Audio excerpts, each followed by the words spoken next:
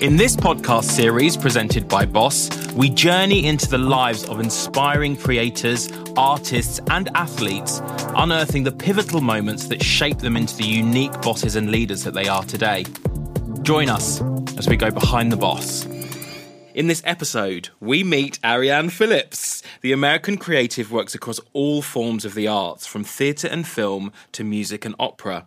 Phillips has been nominated for Oscars and BAFTAs for her outstanding costume design in blockbuster films. Not to mention she's worked closely with artists like Madonna on music videos and album covers. We sit down with Phillips to talk all things career, creativity and community. Arianne, welcome to the podcast. How are you? Thank you, Raven. I'm so thrilled to be here talking to you. I can't wait to get into this. Let's jump right in and tell me a bit about your childhood and how you came to be where you are today. Well, I guess in the overview, I was raised by two incredible parents who are still together. Mm-hmm. They're about to celebrate their 60th wedding anniversary. I would say my parents are bohemians. Yeah. They're artists. They're both writers, which is why I'm so happy and excited to be sitting with you today. They had me quite young in the 60s, and they were really part of a generation that was trying to make a change from the way that they were raised in the 50s. Yeah. So it was just a big adventure. We traveled a lot. We lived in communal atmospheres. There were a lot of artists and writers around us at all times, and the arts were really encouraged. Yeah. My father's also a musician on top of being a writer, and he was a teacher and an educator. So there was a lot of stimulation. My parents to this day are some of the most forward-thinking, modern people ever. I mean, I feel a bit like I'm a bit old-fashioned compared to them. There is a level at which, if you are of their generation and you fought for this, you've had to fight to be liberal in some way, whereas we are being brought up by liberal people. It's less of a struggle for us to live liberal lives, which is a real privilege. You know, when adolescence hit, it's like, how can I rebel? Where's the rebellion? Yeah. So I think actually how I rebelled is embodied in the adult that I become. You know, the thing is like my parents, while they deprived my sister and I of television, that's how we looked at it, they actually raised us in a pop culture movement. So while I craved kind of commercial pop culture, in my day it was like the Brady Bunch and the Partridge Family, they actually, and I was like obsessed with rock stars, we didn't have rock and roll in the house. And we didn't have television. And those were the two things I pursued. Yeah. So I had a bedroom at 14 that was plastered with posters of like Robert Plant and like, you know, until punk rock came around. Then that changed. But that was my rebellion, was just kind of the pursuit of kind of adolescent pop culture. I think that's quite normal that you pursue something outside of what your parents are prescribing to you. Did anyone give you good advice in your kind of formative years that stayed with you? For sure, absolutely. I mean, I think the thing that my father and mother always said was be your own boss. Be your own boss, which is actually completely fitting for what we're talking about. What do you mean on the Boss podcast? Yes, exactly. But that is like the mantra, that don't work for the man, quote unquote. And, you know, my father was an English teacher and he worked within the system, the educational system. And it was frustrating for him. He was teaching in the late 60s and early 70s in Oakland, California, in the middle of the Vietnam War, Black Panthers, and he was an activist, and he was and he got very involved with his students because he was young. Yeah. And so the whole thing of questioning authority, especially that generation, was really a lot of the modeling that I got as a kid. Yeah. So along with that, it was don't work for the man. And he was, you know, be your own boss, you know, be creative. And my parents allowed me to really pursue what felt like what I really wanted to do, authentically. So you had like a bedrock of Fellini double bills. I sure did. And then along came punk. I mean, I'm assuming that was a big inspiration for you. Massive. Yeah. I mean, incredible. I, you know, what happened for me is that it was the thing that really, I think, triggered something deep down was, I had this childhood full of artistic. I had so much access to art in every form, from literature to dance to theater to film. And then, as I said, I was like obsessed with pop culture. And then punk rock came around. And that really it came at just the right time for me, because I really was listening to kind of traditional male-dominated rock and roll. Yeah. And all of a sudden, punk came around, and you had like Poly Styrene and the Slits and the Au Pairs and the Raincoats and all these Susie Sue, all these amazing women who were expressing themselves in this way of empowerment. And, Lena Lovitch and Chrissy Hine, and this really, moved me in a deep way. Yeah. And all of that was coming out of London. And for me, London was so unique. And it's in London, you have street culture, especially at that time, that was expressed through kind of, it was very tribal, like you were a new romantic, or you were a punk, or, you were a Teddy or a rock, all these different genres of style, really, and music. And I always loved the convergence of street culture and music. And that's what magazines like The Blitz and ID and The Face were like my Bibles of what I felt spoke to me and was relevant at a deep level. Now, being, a young girl, like I was born in New York, but raised in Northern California. So getting a hold of those magazines when I was 14, 15, 16 was impossible. We'd get NME or ID or The Blitz, which was a precursor to ID magazine, and The Face. And we'd get those from the local record shop. Oh, really? But we'd get them and they'd be like 3 months old or 4 months old. There was no internet then. So I would scour those pages for the music and the style and everything. So I saved all my money, and I would buy. I was quite competitive with my friends. I was really into British pop music. So at this cool, I lived like me too. Yeah. And it wasn't on the radio at all. No, it wasn't on the radio. You're just painting a picture of such a magical time where it's like, I can't imagine not knowing. Like when Rihanna steps out and we see what she's wearing immediately, and it's like, imagine waiting 3 months to just get your update of what's going on. Oh, it's impossible. And you're not seeing everything. You're not seeing. So you also have to make it up, right? You have to figure it out just in terms of like, creating that look for yourself. I was obsessed personally, style-wise, with Bananarama's look and the specials. And also I could say a little Robert Smith in there from The Cure. So I'd be like doing my hair like that, I have a picture cut out from a magazine on my mirror. And, it was really unusual in where I was growing up. And there was a small group of us that were really into like style and music in that way. Yeah. At that time, most of the kids had long hair and were still hippies. So if you cut your hair or dyed your hair, they just called you a punk and threw things at you at school. So it really gave me a sense of purpose and almost like theatrical self-righteousness in terms of like figuring out, that time at, between 14 and 17, you're trying to figure out who you are anyway in your relationship to the world. So it was really empowering, and I became a complete Anglophile, and I became obsessed. I lived in a college town and in high school. So there was this really cool record shop, and the girls that worked there were also really cool. They were all in bands. And I would buy these singles and EPs that were album size, vinyl album size, based on the cover art. Yeah.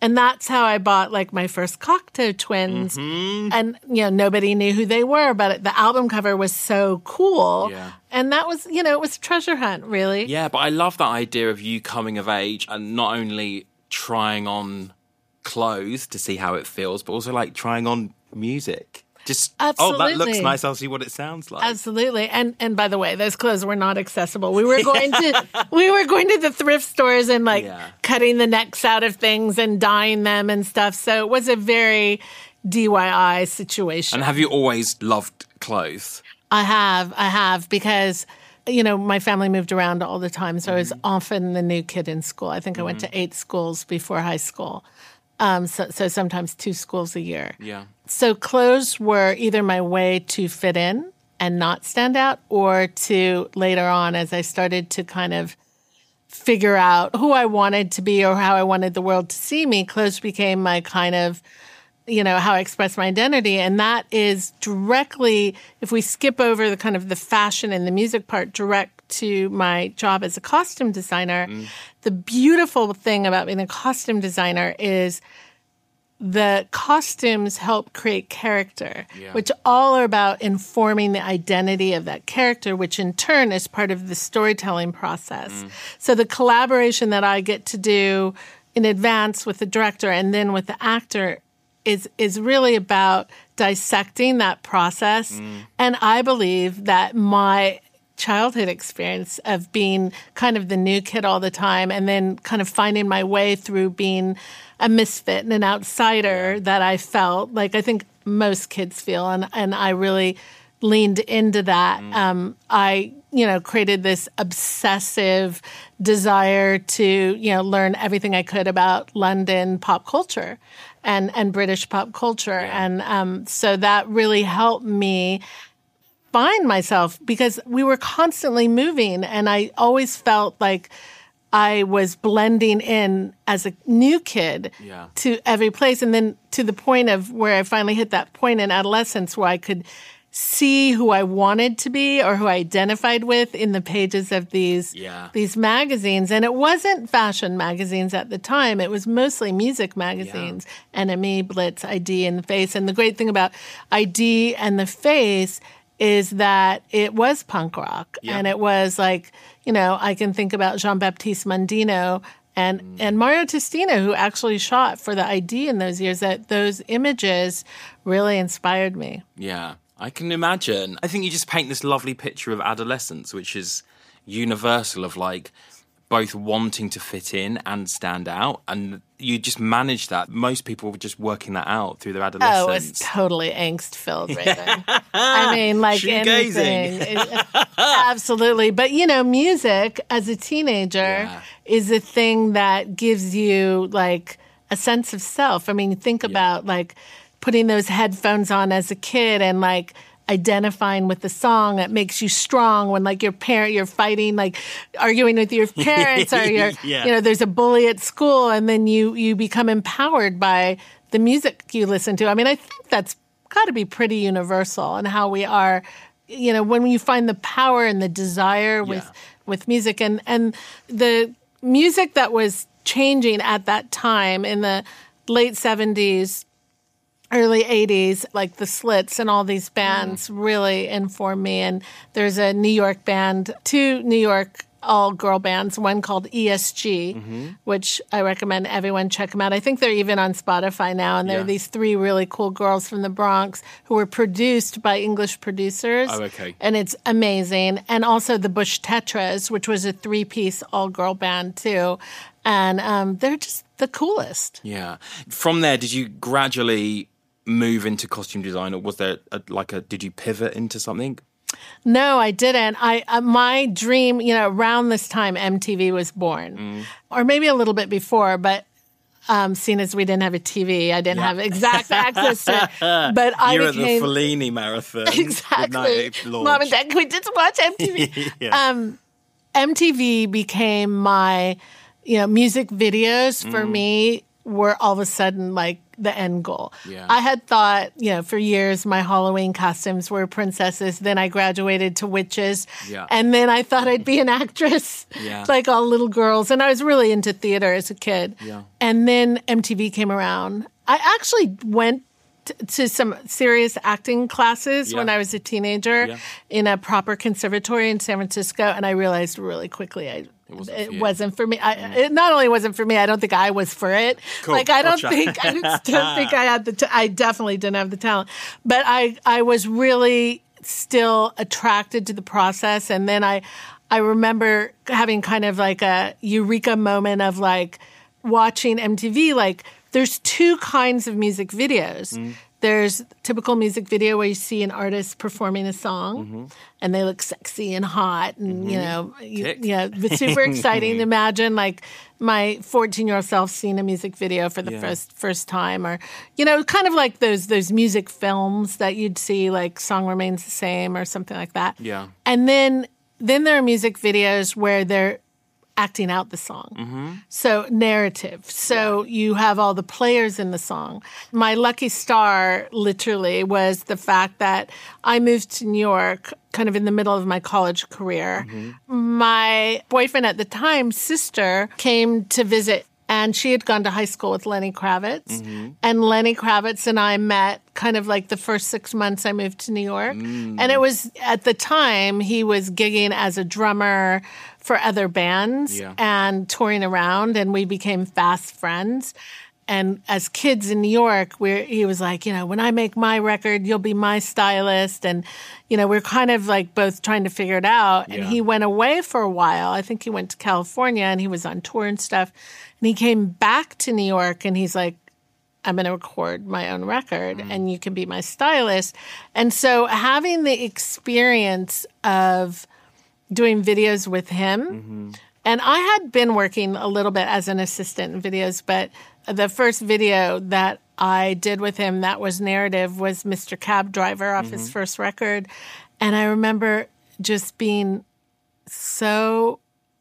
I remember having to dress a cab driver like a cab driver. Yeah. I was like, how do you identify what a cab driver is? It's an archetype. It's a stereotype without him having dialogue. And it's not just dressing people in a way that you think that they look good. It's like, character what's the story? Yeah, who is this person? Yeah, and who were they before, and what's their backstory, and kind of creating, like, in acting school, I learned about creating backstory, like for characters, like in scene study. Yeah. So I apply that to costume design all the time, so that gives you kind of gravitas and like a foundation to have meaning. Yeah. I think I've always wanted to have meaning behind my ideas, so creating that for myself. Yeah.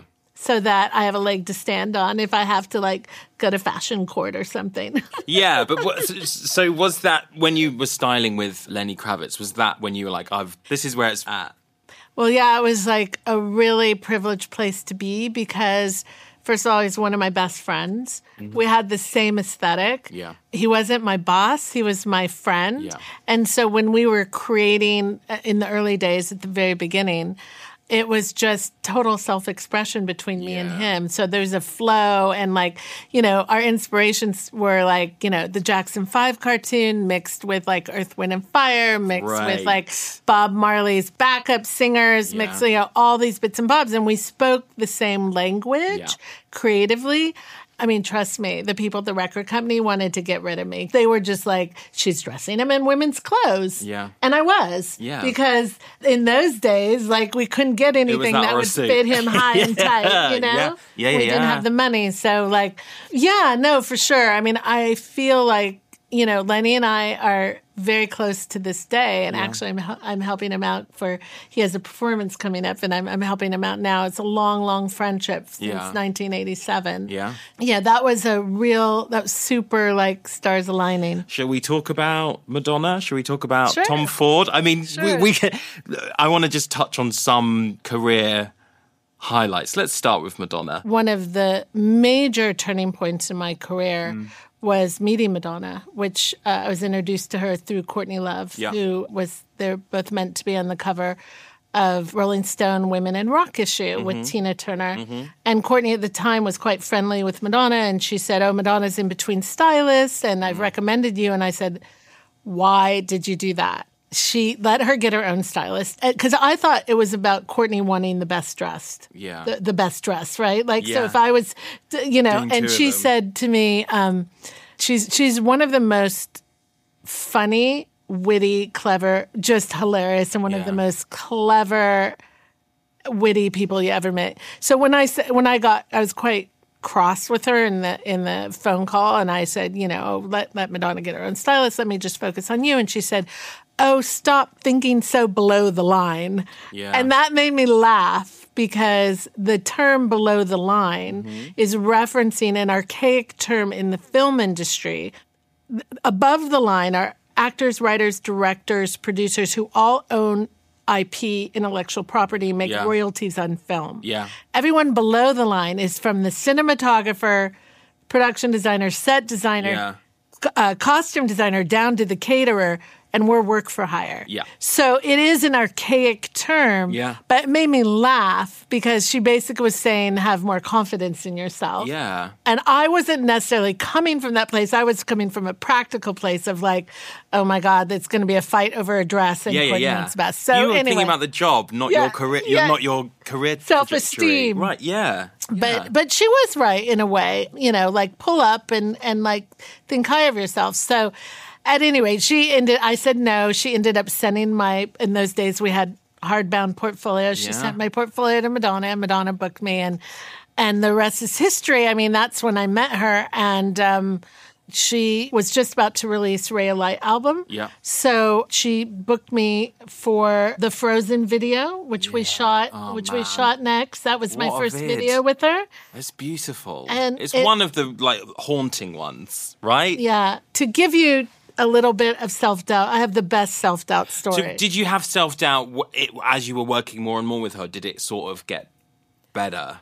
The self-doubt was really in the beginning because I had a perception of who she was based on I was a fan. I'd seen everything she'd ever done. Yeah, and she's pretty well established by 97. Yeah, 97, very well established. And I never imagined that we would have anything in common or that I would be her taste or maybe necessarily she'd be mine. So I just didn't know if there'd be chemistry there. I always kind of thought of myself as kind of more rock and roll, kind of more hardcore. Yeah. From the moment I met her at the photo shoot, we got along straight away and I quite liked her. She's very just normal and friendly and smart, very smart. And I really, really liked her.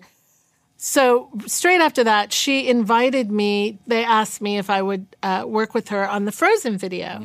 She was in New York at the time. We had done the photo shoot in L.A., and this was like a month later. They asked me to travel to New York to have a meeting with her. I'll never forget, I found out when I got to New York that Jean-Paul Gaultier was going to be at that meeting as well.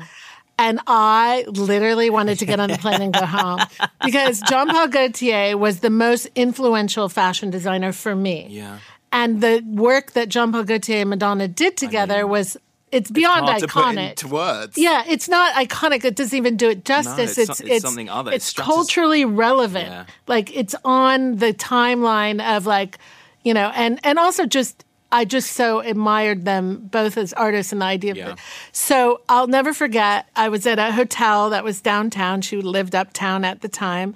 I'm walking up the street at that time. I think it was Broadway on the Upper West Side. And I'm looking at my reflection in the windows as I'm walking, as you do when you're walking on the streets of New York. And I just started to go down a really bad rabbit hole of I am not worthy. Why I am going to have this meeting. Like, why does she need me? So here I was going to a meeting with Madonna to hear the music for the first time and also to talk with Jean-Paul Gaultier about the costume. So my self-doubt was literally vibrating in my chair hearing this story. Yeah. And I would say, as far as self-doubt goes, that was like ground zero, literally ground zero. I went to her apartment and, I met Jean-Paul Gaultier, who is, I don't know if you've ever met him. No. He's the most gregarious, warm, hilarious, lovely human being. Yeah. And Madonna, and obviously they had had a long relationship, were good friends. And there we are with a cup of tea.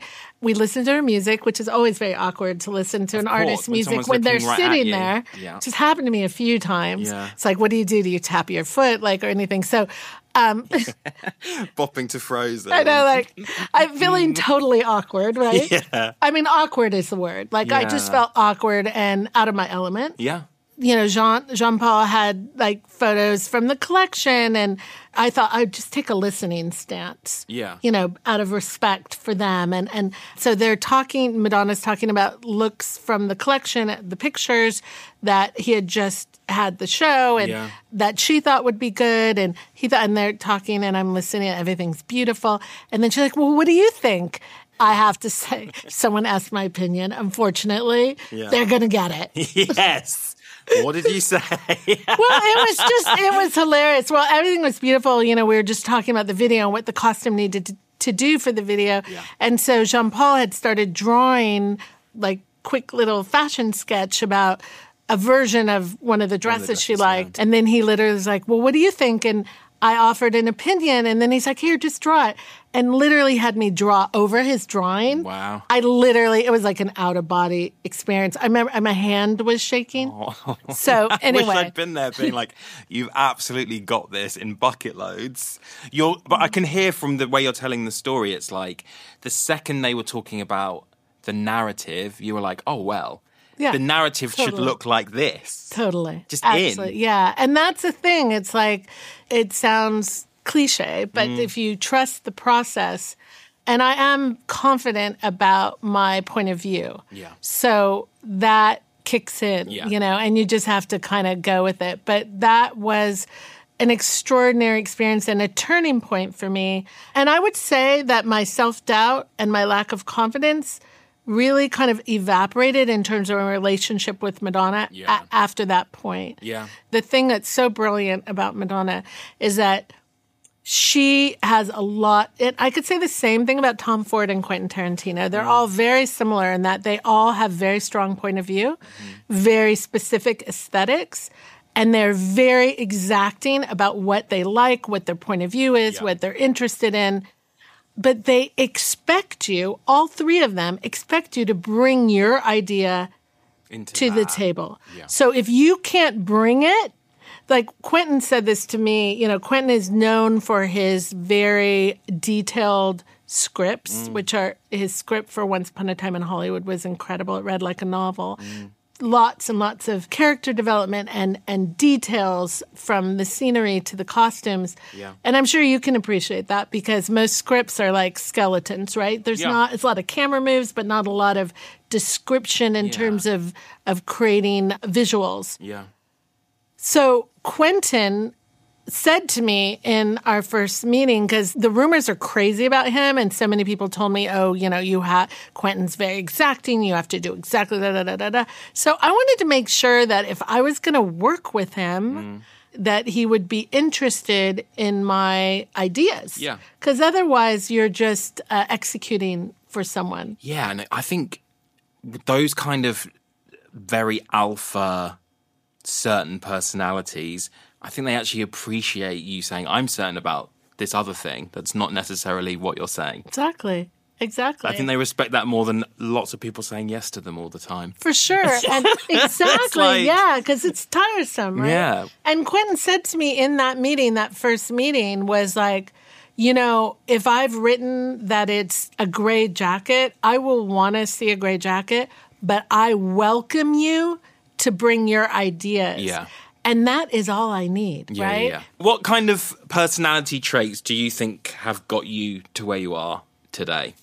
I think like being flexible and being curious. Like the thing I say about my work is like being a costume designer is, I always say it's like being a people detective. So being able to be curious about stories and people and listening. I do a lot of talking, obviously. So I think being a good listener, being a good listener and being agile and flexible in terms of collaboration, because everything I do as a costume designer and as a stylist, and even in terms of charity and advocacy work, is all about being collaborative with other people. So being flexible and being able to pivot creatively is really, really important, because nothing is set in stone. It's always like a moving, whether you're in dress rehearsal tech on a theater piece and, there are many other elements that have to come together, or on a film. There are times when you just have to give up your ideas and come up with new ones and be flexible about it. So was there a point in all of this kind of fulfilling, successful careering where you decided you wanted to give back?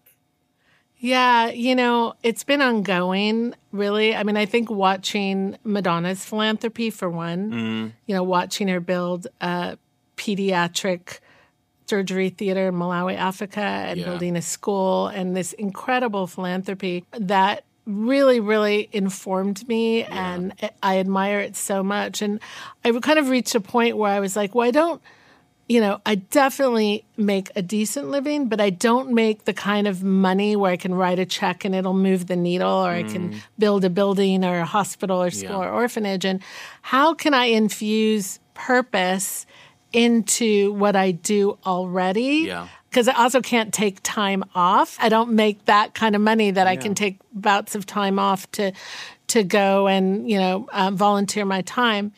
And this had been swirling around for me for a while. And then the 2016 election happened. Donald Trump was elected. And I was like, everything went topsy-turvy for me. And I all of a sudden, there was an urgency. I think I was living in kind of a bubble of like the Obama era. In general, pretty much of a bubble, living this, traveling all over the world and being consumed by projects. And I started to feel like I attained the success. I own my own home. I have a great partner.